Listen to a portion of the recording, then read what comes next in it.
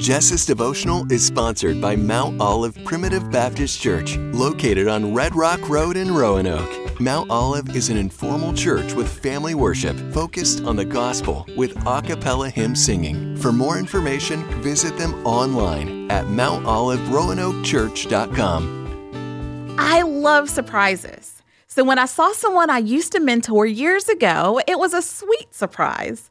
I ran over to her, we hugged and reconnected as friends do.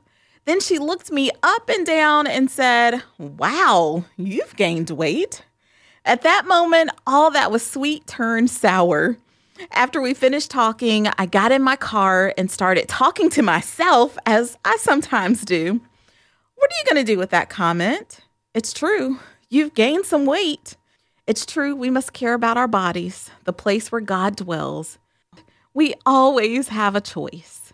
Now, I could choose to call myself fat and ignite old eating disorder patterns, take the latest diet drug, and pound it out at the gym at the expense of all else.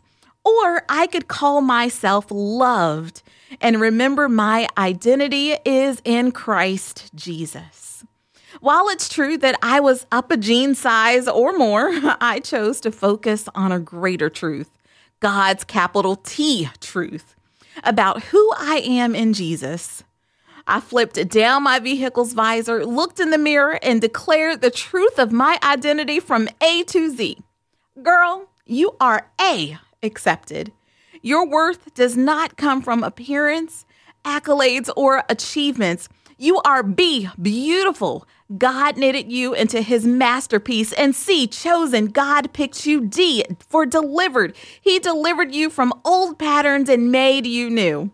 After I made it to Z, zealous for God, I pulled away from the curb and kept repeating L, loved, period. Yeah, I added a period after the word loved because in that moment, I needed the reminder God loves me no matter what, no matter how I feel, what I've done. If my day is sweet or sour, I am loved, period. Great news, friend. So are you. Would you focus on this verse today? John 3:16 says, "For this is how God loved the world. He gave his one and only Son so that everyone who believes in him will not perish but have eternal life." That's how loved you are.